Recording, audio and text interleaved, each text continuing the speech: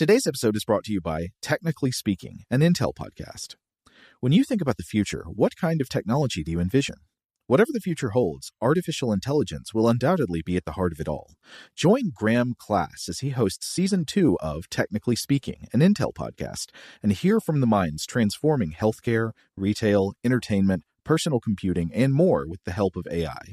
Tune in every other Tuesday and explore the latest technology that's changing our world today and creating a more accessible tomorrow. Listen to Technically Speaking, an Intel podcast on the iHeartRadio app, Apple Podcasts, or wherever you get your podcasts.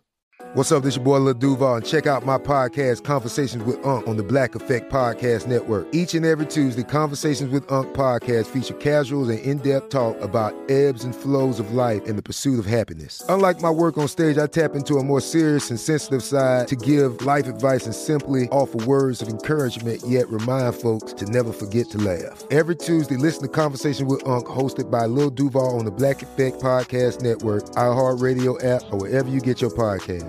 Presented by AT&T. Connecting changes everything.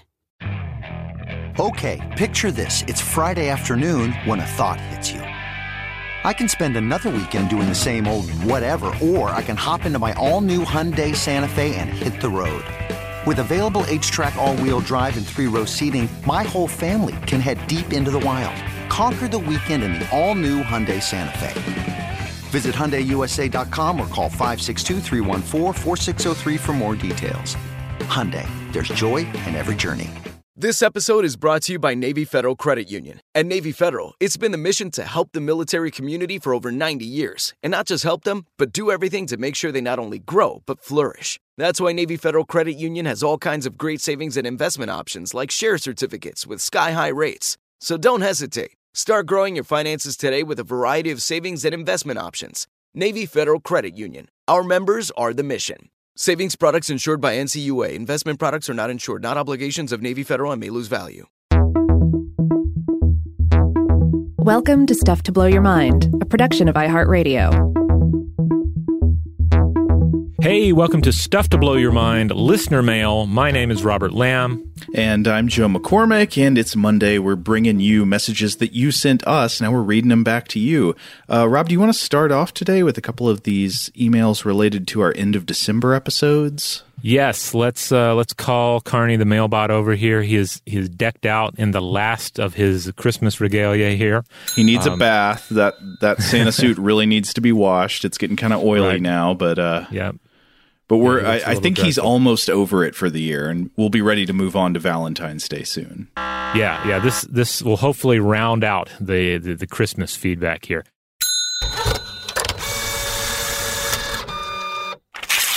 So this one comes to us from Andrew. Andrew writes, "First, I'd like to say thank you for putting on a great podcast. As one of your fellow iHeart hosts might say, it's real aces." Wait, who says that? Which one that is? Yeah. Maybe Josh and Chuck? I don't know. Either Either way, I'll take it. I must admit I am a few episodes behind on your show as I follow a lot of different pods, and deleting an unlistened to pod hurts just a little bit deep down, even if it's a few weeks old. I was recently listening to your Christmas tree episode and had to write in concerning bubble lights. Ooh. My grandmother was the proud owner of many beautiful and some not so beautiful antique Christmas decorations, among which were several bubble lights. These did not decorate the tree, but were instead standalone decorations which could be directly plugged into an outlet.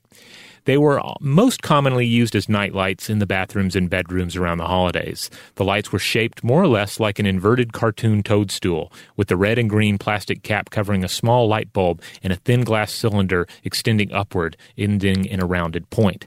The glass was colored red, or was filled with a red liquid, I can't recall which.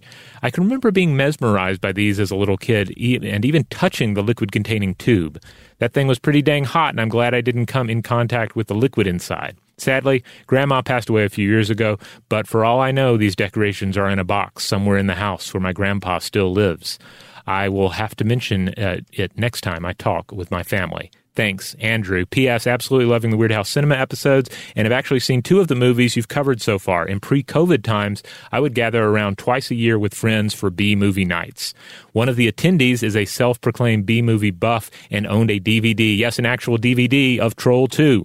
It was a delight to watch, and I loved your insight. Furthermore, my wife and I were happy to find Chopping Mall on Vudu. That's VUDU. That's like an online film rental thing, I believe. This past October during our annual binge of campy horror movies. This did not disappoint. I know Christmas is now past, but I would love to suggest the holiday B-movie Silent Night, Deadly Night 2. It is definitely one of my favorite crap films, and I still quote it often when the trash needs taken out. I think that's referring to an iconic scene from the film where a killer walks up to someone who's taking out the garbage and just says, "Garbage day," and then shoots him dead. Have you seen that one? No, I think the only ones I've seen were the later, weirder ones. The one that, was it Brian Yunza did, where Mickey Rooney is a demented toy maker? Oh, yes. I think we did watch that. We did watch that for like Trailer Talk or something. For Trailer Talk on YouTube back in the day, yeah. So I don't know. We could always re-explore. There's some of those Trailer Talk movies I'd love to come back and give more attention to. I'm not sure if that's the one, but it definitely stands out as a weird Christmas movie. Andrew, I'm interested in this tradition of using bubble lights as night lights for trips to the bathroom, and that sounds like that would induce some serious hypnagogia as you're like going back to bed and you've had a psychedelic experience while urinating. Yeah. Certainly, if you uncover more about your late grandmother's bubble lights, we'd love to see some pictures of them or some footage of them in action. And then also on the point about being backed up on pods, I just want to say to everybody out there, we realize there are a lot of podcasts out there to listen to, especially now. I mean, more than ever. Every celebrity has one, in addition to all the podcasts that existed before. And so there's just a lot to listen to. So we feel honored that any of you, still keep us in rotation, that we're still a part of your daily, weekly, or monthly listening life, whatever that consists of, and however technology is forcing you to interact with us. It truly warms my heart every time someone would give us an hour that they could be spending listening to the reunion of the cast of Hawaii Five-0. It's probably a great podcast. I don't know.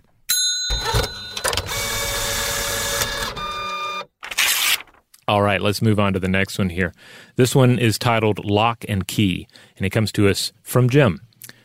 Hey guys, I've been listening to your show for about a year and love it. A great blend of educational and nerd humor. Speaking of nerds, I played D&D back in the late 70s, early 80s. I have a first edition of Deities and Demigods with the Melnibonian. I believe that's in reference to Michael Moorcock's Elric stories. Melnimity. I'm never sure how to pronounce the name of that world.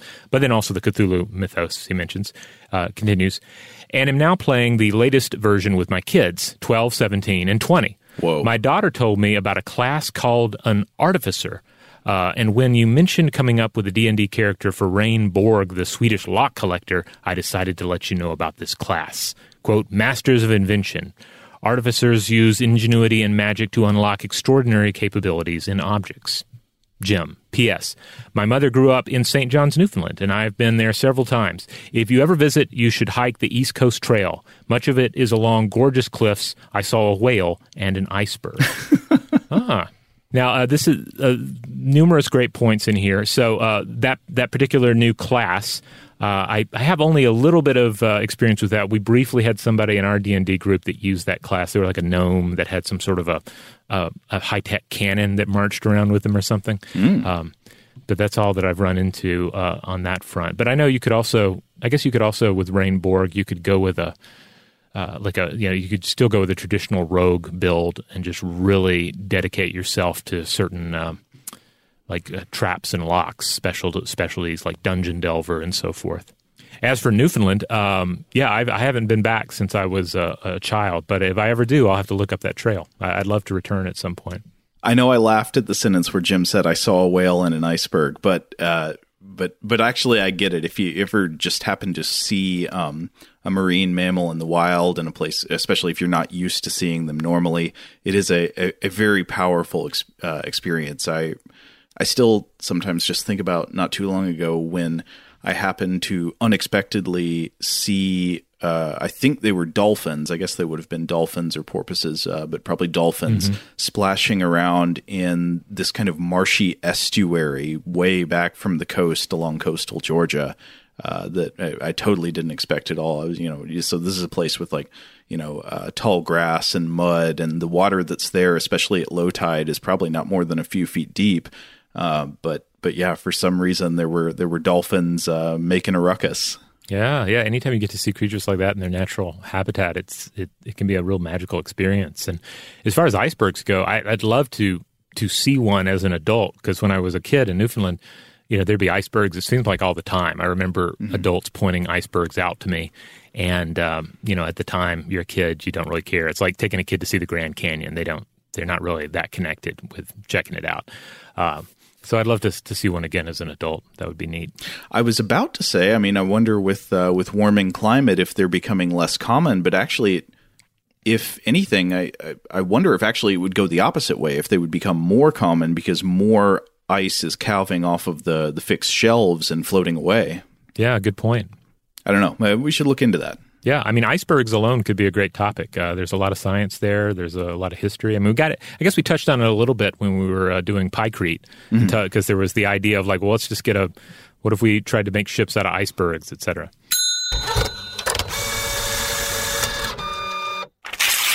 All right. Now, a couple of people responded to the part of our Lock and Key episode where we were asking the question of wait a minute. So if you're just talking about mass-produced commercial locks and keys, how unique are they? To what lengths do they go to make sure that one key they manufacture doesn't accidentally open the wrong lock?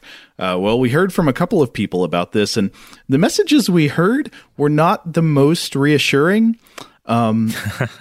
Marsh writes in to say, about locks. When it comes to Ford cars and trucks, on more than one occasion, I locked my keys in the car and the key of a random passerby opened my door. A lot of factors play into the equation. Where on the key, where on the lock, and how much giggling you do. Love the show, Marsh. They have to mean jiggling, right? Yeah, they said giggling. It's supposed to. That really gets it open. Sometimes giggling really leads makes you to seem jiggling. like a mad thief. Yeah. Right.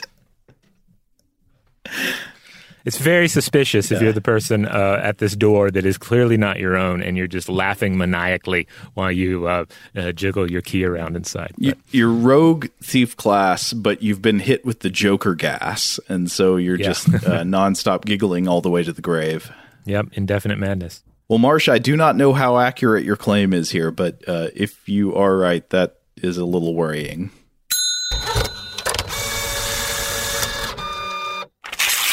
All right, this next one comes to us from Mitch. Mitch is responding on the discussion module, which I don't think we've mentioned very recently, but if you still go to the Facebook, there is a group called the Stuff to Blow Your Mind discussion module, and that's a place where listeners can gather and discuss Stuff to Blow Your Mind and Weird House, and I pop in there from time to time still, despite my deeper desire to leave Facebook behind. I still go there. So anyway, it's a place you can go and comment. And this is what Mitch had to say over at the discussion module. Quote, "So I was just listening to the recent Key and Lock podcast." I almost said Key and Peele podcast. And when they mentioned the uniqueness of modern key locks, it reminded me of a very funny story about my first apartment. I moved out of my mom's house, and when I got the keys to my apartment, I kept them on my set of car keys separate from my mom's house keys, which was on my set of work keys. A week after moving in, I just through habit, I used my mom's key on my apartment and the lock opened. I didn't realize until I changed and felt my car keys in my pocket that I had used my mom's keys to open the door. Very confused, I compared the keys and they were identical. I did some research and it turns out that this particular lock had a set of something like 64 different keys. And it just so happened that my first apartment had the same identical lock as my mom's house. See, now this is interesting because you start getting into sort of the chances that one key, the key to one lock would open another lock. Mm-hmm. And I feel like if you were playing Dungeons and Dragons, your dungeon master might just completely shut you down if you were like, I want to roll. See if my key opens this lock, you know? There's going to be a chance. At least give me like a 1 in 100 chance. And they might be like, no, you've got the wrong key. It never works in video games. That's a good point. What if it did work in video games? That would be kind of great. Like you could just roll the dice with trying random keys on the wrong doors. Yeah, but it would probably break the order of a lot of games, right? Oh, that's the idea true. that keys have specific locks and locks have specific keys. And if that is not true, then it's like the order falls out of this simulated universe. But it's kind of a false order. It's not an order that we have in the real world. This raises something that I have thought about talking about on the podcast before, which is a question about narratives that comes up specifically in video games, which is that video games will often use different kinds of lengths to go to different kinds of lengths and use different kinds of devices to ensure that you, to some degree, stay on the correct path of the narrative, right? If it's a video game where you can go to different places, they want to try to keep you from going to the place you need to go at the end of the game first, right? You know, they want you to follow a certain kind of story. And I wonder about how that affects the idea of narrative and how narrative sinks in with us and how that's different from, just a book where you assume somebody will just read one page at a time. Yeah, because you still, you want to create like a wide open feel for a world, but then also you have a story that needs to be followed, or you have characters that need to be engaged with or developed. And so, you create a lot of sort of artificial choices a lot of the times, or sometimes it takes the form of, speaking of locks and keys, whether you're playing something like that new Cyberpunk game, or if you're playing something like, classic Silent Hill, you encounter locked doors that clearly cannot be unlocked because they are not truly doors. They're just pretend doors to create the idea that there are other rooms in this compound or other businesses in this city, but really there's nothing there. Well, yeah, and that highlights the issue that whenever we experience a story, whenever we engage in a story, we're having to do so sort of by consent. Like we're agreeing mentally to be a part of this narrative, to take it as real, to suspend disbelief and all that kind of stuff. But that gets into funny territory where if you're sort of doing that every time you play a story-driven video game, but you're also testing the limits. So you're sort of like going both ways, negotiating your own level of engagement with the story on its terms. If you're kind of trying to like, oh, can I get in here? This place I'm not supposed to go, where the Elder Sage did not tell me to travel next. Yeah. Yeah, it gets interesting. I don't know. And of course it depends on the world that's being created. Like, I don't know, in like Silent Hill 2, which was a game I really loved back in the day. And in a way, in that world, locked doors that go nowhere, where there's nothing on the other side, that feels kind of fitting because you're in this strange reality that is kind of wedged between our world and another. So that kind of setting, it makes sense that you have false doors to nowhere. Nightmare logic, yeah.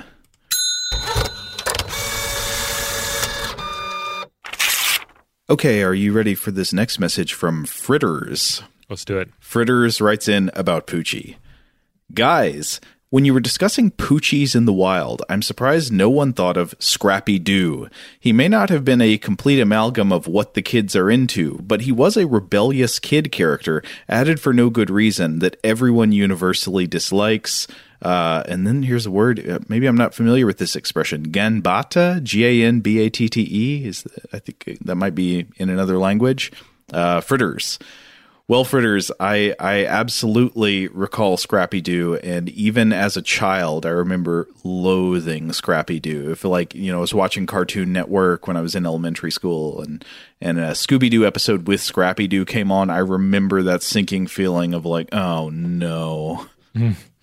Yeah, because I remember this as well, because I never knew what Scooby-Doo episode I was going to be treated to. Yeah. Would it be the old episodes, or would it be the Scrappy-Doo episodes? And yeah, Scrappy-Doo was just awful. Like, he added nothing to it. He just took away from all the other characters, and he just looked dumb too. Mm-hmm. So I would agree that Scrappy-Doo is perhaps one of the purer examples of Poochie that we could probably point to.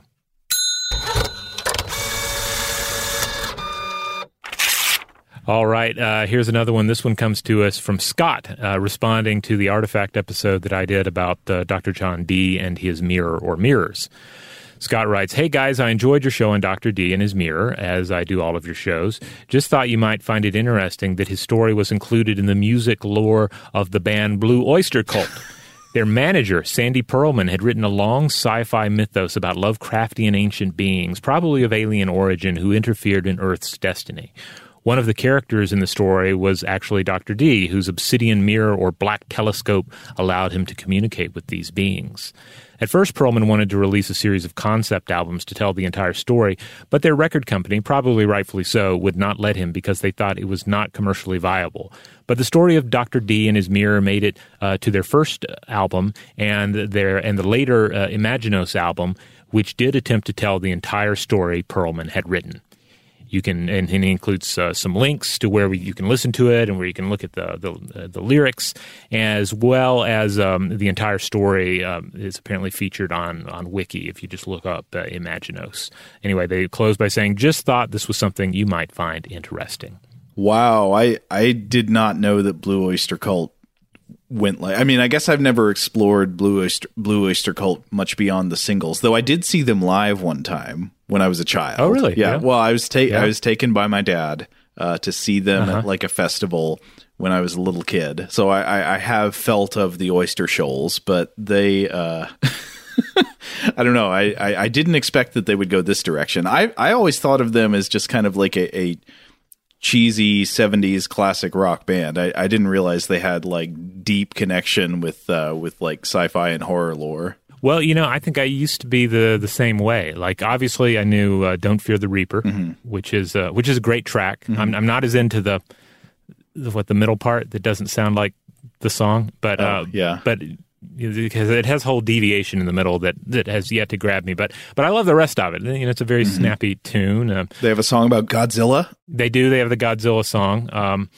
But earlier this year, actually, I started looking around at Blue Oyster Cult a little bit more, mainly because I don't know, I guess I had a moment where I was just like curious, like, well, what else did they do? They clearly did a lot of stuff. And so first of all, I have to say they have some of the most intriguing album covers I've ever seen. Like, there's some very beautiful album covers. I'm sure record collectors are super into the Blue Oyster Cult in some cases. And I started listening in particular to an album titled Fire of Unknown Origin, which does indeed have just a wonderful bit of cover art by the artist Greg Scott.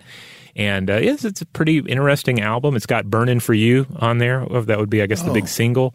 Yeah. But then it also has a track that caught my eyes titled Veteran of the Psychic Wars, because clearly there's some sort of world building going on here. And one of the writers on the song is Michael Moorcock, the author that, interestingly enough, came up in an earlier listener mail in this episode. Strange. The author of the Elric books and all. So, yeah, I think my understanding is that there is a very... the nerddom in Blue Oyster Cult runs deep. So I haven't gone back in to explore their discography more, but I certainly have them earmarked for a return journey the next time I'm in the mood for that era of rock and roll. Well, I will say, when I saw them live, I was very young. I don't remember it super well, but I remember, number one, they were heavy.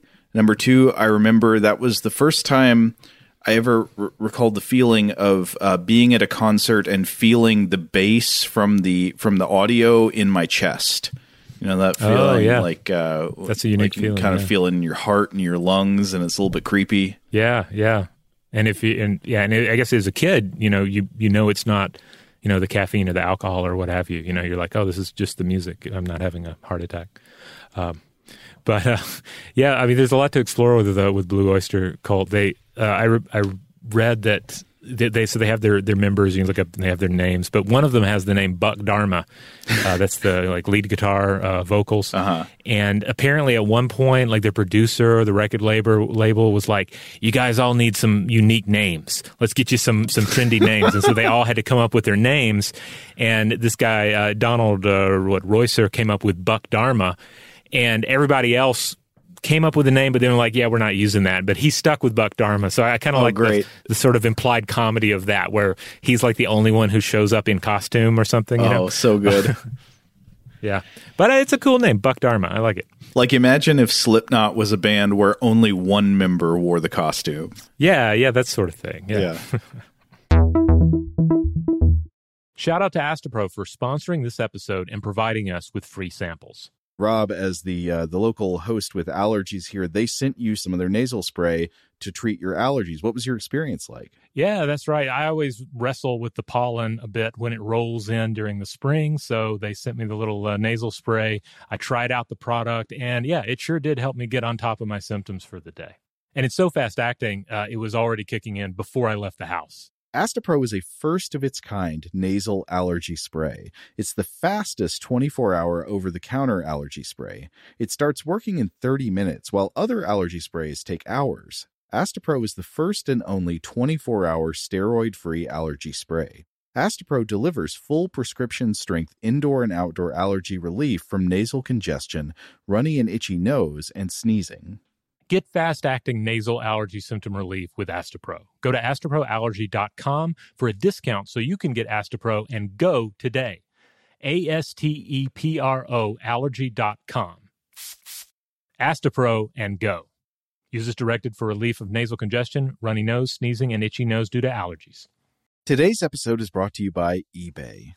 eBay Motors is here for the ride. Remember when you first saw the potential? And then, through some elbow grease, fresh installs, and a whole lot of love, you transformed 100,000 miles and a body full of rust into a drive that's all your own. Look to your left. Look to your right. It's official. No one's got a ride like this. There's nothing else that sounds like, feels like, or looks like the set of wheels in your garage. With over 122 million parts, you can make sure your number one ride or die stays running smoothly, so there's no limit to how far you can take it. Brake kits, turbochargers, engines, exhaust kits, roof racks, LED headlights, bumpers, whatever your baby needs, eBay Motors has it. And with eBay Guaranteed Fit, it's guaranteed to fit your ride the first time, every time, or your money back. Plus, at these prices, well, you're burning rubber, not cash. Keep your ride or die alive at ebaymotors.com. Eligible items only. Exclusions apply. Okay, picture this. It's Friday afternoon when a thought hits you. I can waste another weekend doing the same old whatever, or I can conquer it. I can hop into my all-new Hyundai Santa Fe and hit the road. Any road. The steeper, the better. Because my all-new Santa Fe is available with H-Track all-wheel drive, so I can hit the trail without a worry in the world. Heck, with 3 rows and best-in-class rear cargo space, I can pack the whole family in with all our gear. We've got available dual wireless charging for our phones, so we'll never lose touch with civilization, and we won't lose touch with the primordial power of Mother Earth. So which is it? Waste the weekend or do something a little more epic? And conquer it in the all-new Hyundai Santa Fe. Visit HyundaiUSA.com or call 562-314-4603 for more details. Hyundai, there's joy in every journey. Today I'm going to give you some straightforward advice on how to deal with naughty kids. How about instead of timeouts, time-ins? Time for you to start paying some bills.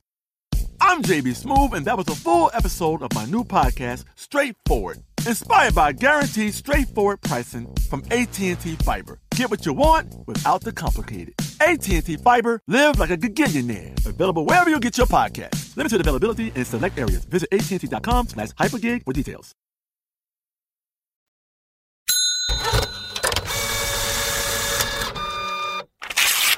Okay, this next message is about our Weird House Cinema episode on Dr. X. This comes from Alberto.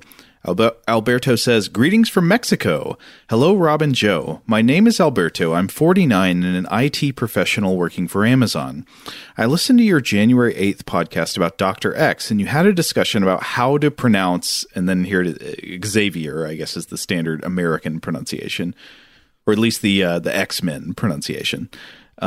But Alberto says, I figured I'd tell you additional ways we pronounce X in Spanish and contribute to the confusion. One clarification before I start the explanation. Otherwise, it will be even more confusing. In Spanish, the letter J sounds like the beginning of Hanukkah, for example. And I think by using Hanukkah, he means kind of a guttural H sound. But then he also says, or the beginning of hot or hero. So that's just like a standard English pronunciation H sound.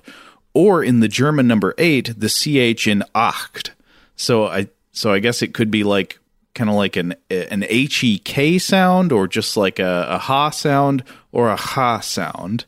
Okay, so Alberto says, English speakers pronounce the X in Mexico as any other word with X. In Spanish, the X can sound as in English, but also as the J in Spanish. As a matter of fact, Mexico used to be spelled Mexico with a J, and nowadays, even though it's written with an X, sounds like the Spanish J. In Spanish, there's also Javier, which is written Xavier sometimes, as in Francisco Xavier, or Javier, Catholic missionary from the 16th century, XVI, but is pronounced as a regular J. Many words inherited from pre-Hispanic cultures, e.g. Aztecs, aka Mexicas, Mayans, Olmecs, have the letter X written and mostly pronounced as S at the beginning of a word, or SH in the middle. For example, Xochitl, a woman's name, Mijote, some pit barbecued dish, Xochimilco, a place near Mexico City. I discovered your podcast while looking for science-related ones and love your science discussion, but even more the non-science talks about literature, movies, artifacts, etc. Really awesome content. Congratulations. I live in a city called Cholula in the state of Puebla. I always listen to your podcasts while I'm out running in the mornings, so as a Pavlovian dog, I now relate your voices to the need for exercising. An interesting fact, I usually go to run around a pyramid near my house. The pyramid is buried and has a church at the top built by the Spaniards during the conquest. Seemingly, it is the largest volume pyramid in the world. And this is he attached a picture for us to look at, which is it's gorgeous, and I would love to visit this pyramid someday. But it's known as the Great Pyramid of Cholula, or I'm going to try to say the Nahuatl word Tlachihualtepetl. I hope I got close there. Yeah, well, the image that they included is quite captivating. I love hearing that our voices are now your Pavlov's bell for feeding the dog, except it's exercise. I feel honored. Yeah, that's in stark contrast to the people who listen to the show to go to sleep at night. Yeah.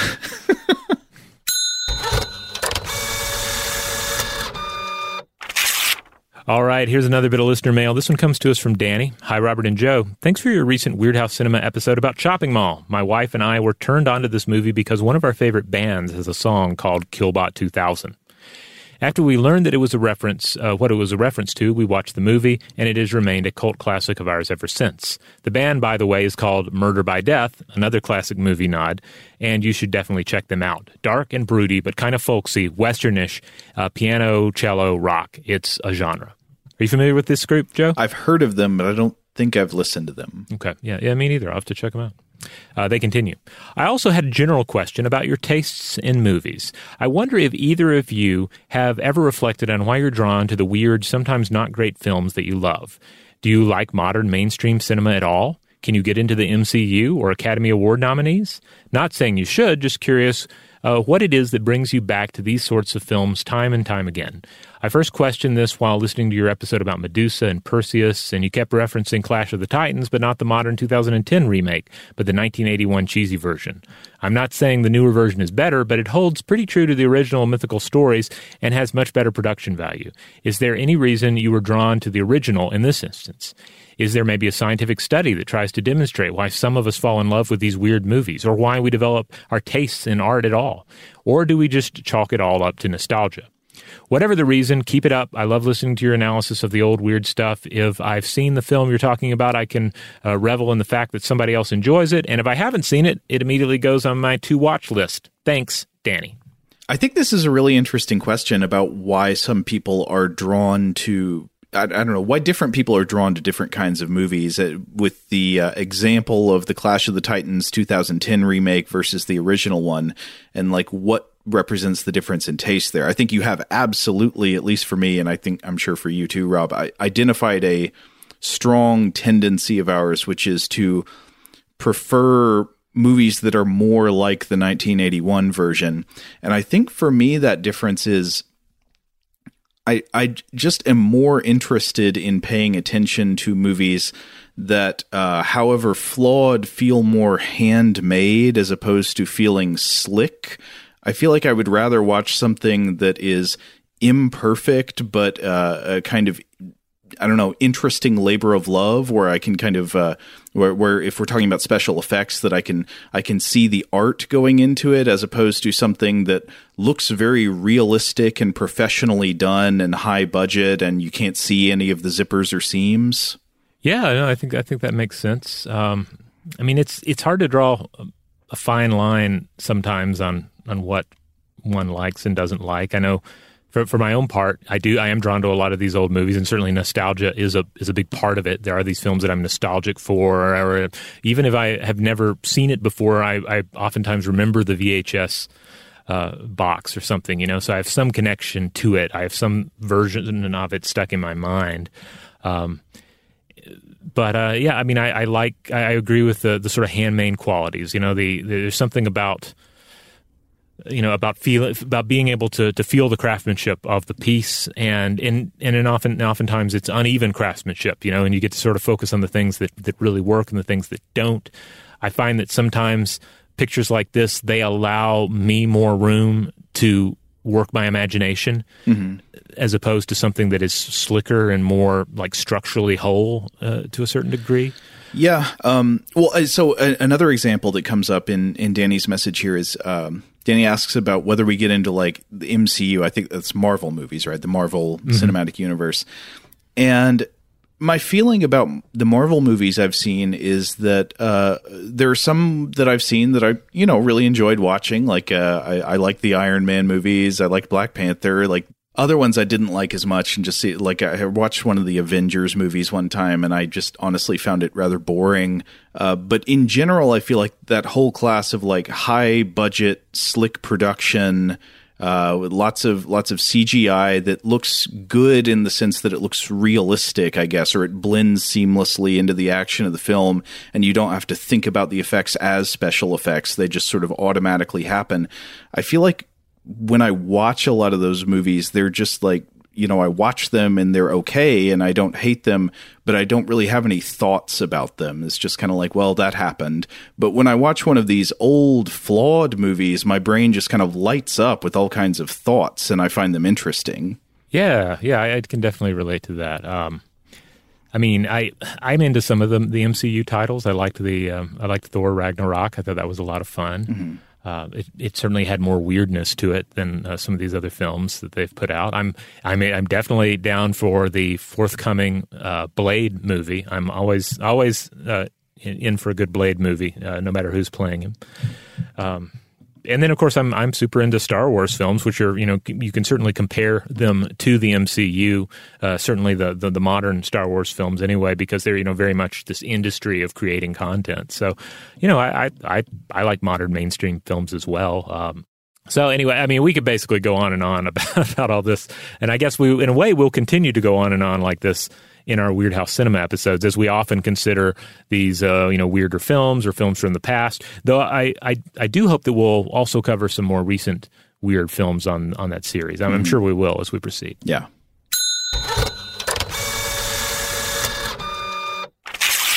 All right, this next one comes from Joe, and this is also about Weird House Cinema. This goes back to the Not of This Earth episode.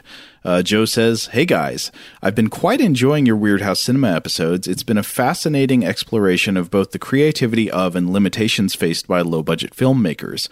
As you described the bio-guillotine assassin monster deployed by the villain in Not of This Earth, I immediately recalled one of the stranger beings, which is of this earth, or more precisely, this abyssal plane, the vampire squid. This gelatinous bioluminescent creature is neither quite a squid nor an octopus, but is a curious in-between evolutionary remnant. It was discovered as part of a fascinating early 20th century expedition to detect deep-sea life. It may or may not have been the inspiration for the creature in the movie, but the resemblance is uncanny. The history of deep-sea exploration could make a fascinating subject for an episode all its own. Beliefs have evolved over the centuries and been confronted with reality as technological breakthroughs have permitted more and more thorough exploration. The vampire squid is a suitable mascot for the eerie, alien, dangerous, and little understood ecosystem that persists thousands of meters below the surface. Keep up the great work. Joe. Well, Joe, if you are interested in us doing episodes about the history of deep sea exploration, I feel like you should go a few years back into our archives where for a year or so we were doing a lot of that. Yeah, we did. We were looking at the bathysphere, looking at various mythological takes on the undersea world, and I'm sure we'll go back as well. We also conducted an interview with deep sea marine biologist Diva Amon.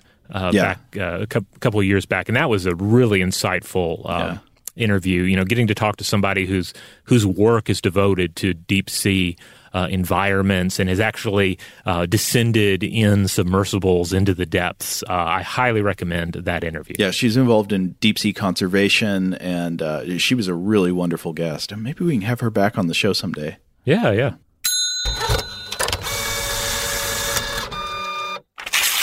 All right, this next one comes to us from Adam. Dear Joe and Robert, I've been listening to your podcast for years now, and today finally had something to add. When listening to your Weird House Cinema episode, absolutely look forward to it every week on Dr. X, I nearly jumped out of my seat when I heard the first two quotes from the movie. I immediately recognized them from a song, No Awareness, on one of my most beloved albums, Dr. Octagon. Oh! I don't listen to as much hip-hop now as I did in my youth, but the joy of coming across a famous sample of for a well-known song is intense.